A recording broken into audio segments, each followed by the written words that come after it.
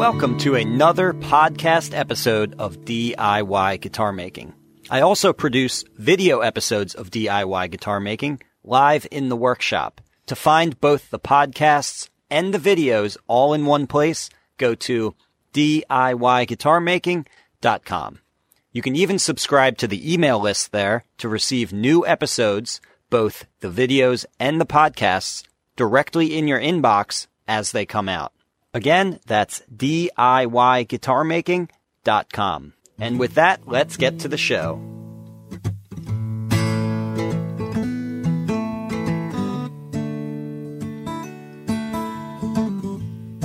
All right, so this first one here is from Scottman60, and it's a comment, not a question. And it was on a video that I made. Well, it was a part of my series on building guitar number 85. I was installing my label, and I just made the point that my process for installing my label is not well thought out. It's very simple. I literally just add some glue to the back of the parchment paper that I use to print my label and just kind of place it on there and just rub out the bubbles with my hands. And I think a small piece of wood I usually use. But anyway, his comment is, Eric, I find using a small, dry paintbrush, once you place your label, it helps to smooth out wrinkles, etc. That's great. Thank you. So I saw that one, and I appreciate that, and I'm going to try that out. Just a small, dry paintbrush. I think that would help. I've also got some Bondo spreaders, which basically works like, I could probably use a credit card even to smooth out wrinkles. So I'm going to try both of those things. Bondo spreader, small dry paintbrush. If you have a squeegee, a little rubber squeegee, that would probably work well too. Anything to force those air bubbles out from under the label. Okay? All right. Thank you, Scott. Anthony Hadijon writes, I have a guitar that needs the neck made about 2 millimeters thinner. A new, thicker fretboard was added to this 1966 flamenco guitar. As a result, it now feels like a tree trunk. I will be using a rasp first and then sandpaper. Where do I find that drill attachment that you use for the heel? So he's watched one of my neck carving videos, and Elevate Lutherie is the name of the company that makes this rolling pin sander, is what it's called, which attaches to your drill. Let me grab it and show it to you. Okay, so this is it right here. I love this tool. It's pricey, but that's what you get for highly specialized tools for luthiers. It's just that kind of thing. But what it is just as it's described. It's a rolling pin sander. So on this end you would have your hand drill, which would be running and spinning this cylinder here. And it's a great way to carve out a heel. And it's also what it's primarily used for in my shop and most shops that purchase this from Elevate Lutherie. Primarily used for flattening the sides, particularly in the waist area, after you've installed binding, or even prior to installing binding, because you need those sides to be flat before you cut your binding channels as well. So it's just great for cleaning up the soundbox on the sides. But anyway, Elevate Lutherie is the company. No affiliation with me, but great company, great little tool here. Put that aside. And next question. Let's see what we got. Oh, wait, I didn't read his joke here. Also, do you know where lumberjacks find a date? On timber. Next question. Walter Ryder writes, thank you, Eric. On the bridge plate, why not use an 1/8 inch brass? It should help prevent the string ends from eating the bridge plate. Also, what is your take on applying a coat or two of shellac on the insides of the box? So actually, I really want to answer his second question there, but I'll comment on the first one real quick. I've never done anything with brass on the bridge plate. but there is some precedent there.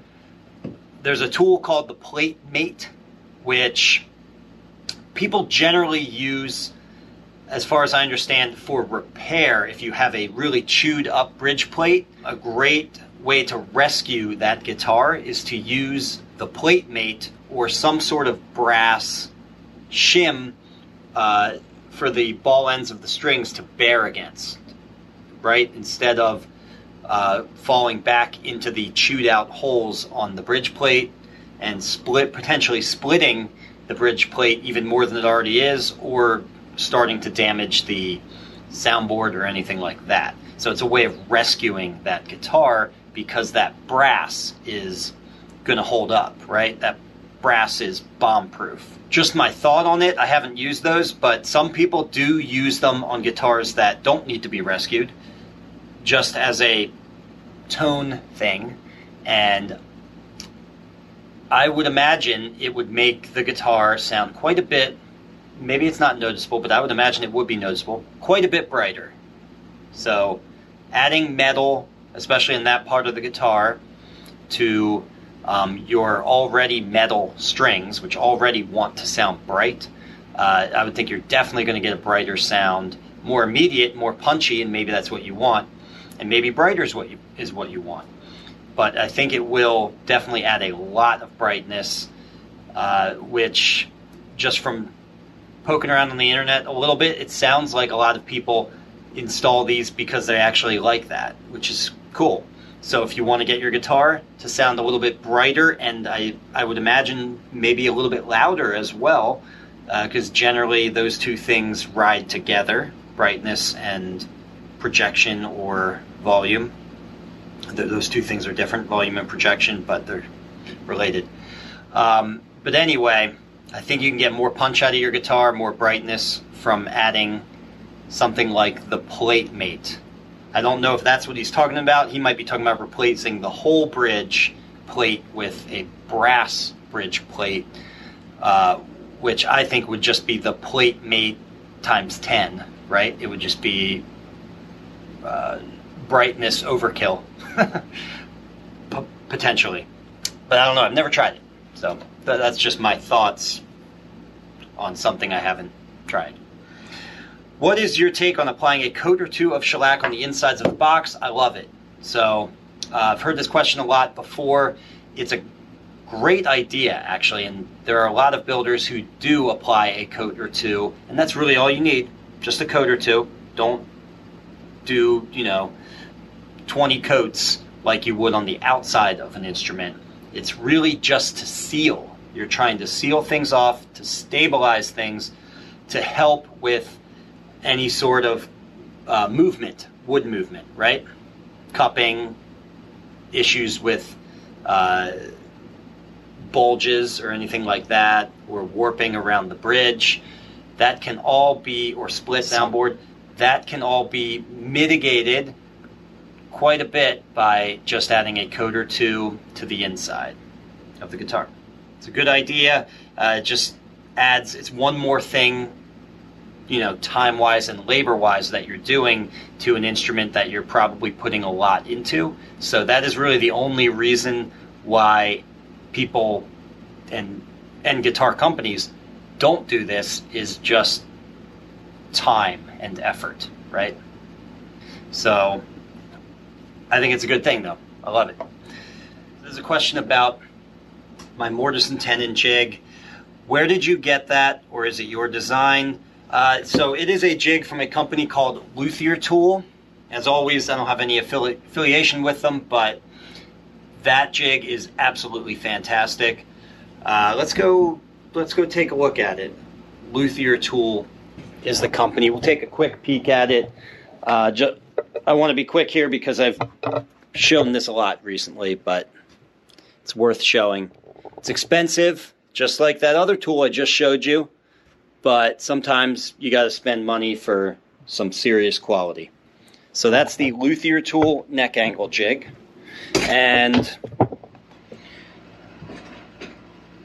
do you only build OM size guitars? No, I do not. I build dreadnought size guitars and parlor guitars, and I'm open to building other sizes, but those are basically what I do right now. Actually, I'm just working on the parlor, introducing the parlor sizes. And he was asking this because I have a couple side bending molds right here, and these come right out, and I usually store some of the other molds down here, and then you just place the other one in there. If we head over here, you can see there's actually a number of different sizes here that I've had and have. Some of them are now defunct, meaning I just don't build that shape anymore, but still have the mold lying around. All right, let me see what other questions we got. Regarding, okay, this is from Keith Short. Regarding the sanding of the mother of pearl inlay bits, the ergonomics of getting flat ends with your technique looks awkward. So what he's talking about is, in the video, I was sanding the joints for the mother of pearl. I was doing pearl purfling. So there's a lot of little joints on each piece of pearl as the pearl travels around the contours of the guitar. And you have to, just by hand and by eye, adjust each angle to get it to fit. And it's actually not as hard as it sounds. It goes pretty quick, and it's pretty easy and enjoyable once you get into it. But I was just doing it, and I always just do it on a flat board by hand, just locking my elbow and falling back to get that angle. Check it, maybe come back if it needs to be adjusted slightly. Yeah, it might not be for everyone, but I would encourage you to, if you haven't, to try it that way, only because it looks harder and sounds harder than it actually is. If you just trust yourself, and again, lock your elbow when you're sanding, just kind of let your body fall back, you're not going to get rounded over ends. You're going to get a nice, clean cut there as long as you lock that elbow. You only get the rounded over ends if you let your wrist and your elbow, if you don't lock them, right? So then they can arc. You get that arc motion, which is not flat. It's very similar to sharpening, actually. Getting a flat surface on the sanding board is similar to sharpening, I would say. Bo Hannum has used this is why I love this comment here, and I wanted to throw this in here.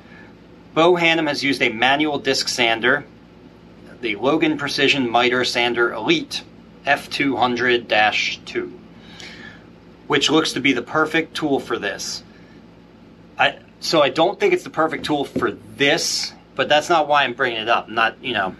Maybe it would be a good tool for this. The whole reason I'm bringing this up is that I looked this thing up and it was like a light bulb went off in my head. I have been looking for, thank you, Keith, because I have been looking for this thing for a while. I have looked around to see if there was basically a disc sander that you operate by hand, a manual disc sander, because for certain fine brace work steps where I'm adjusting the angles on interconnecting braces, I go back and forth to my disc sander.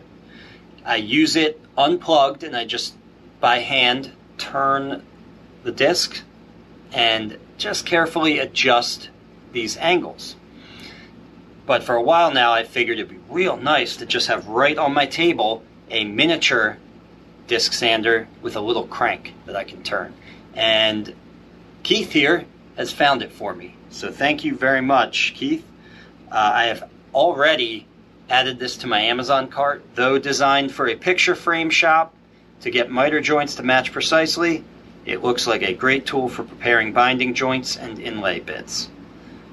Yeah, but adding another tool when we have so many causes one to pause. Yeah, There's always that. You can get too many tools.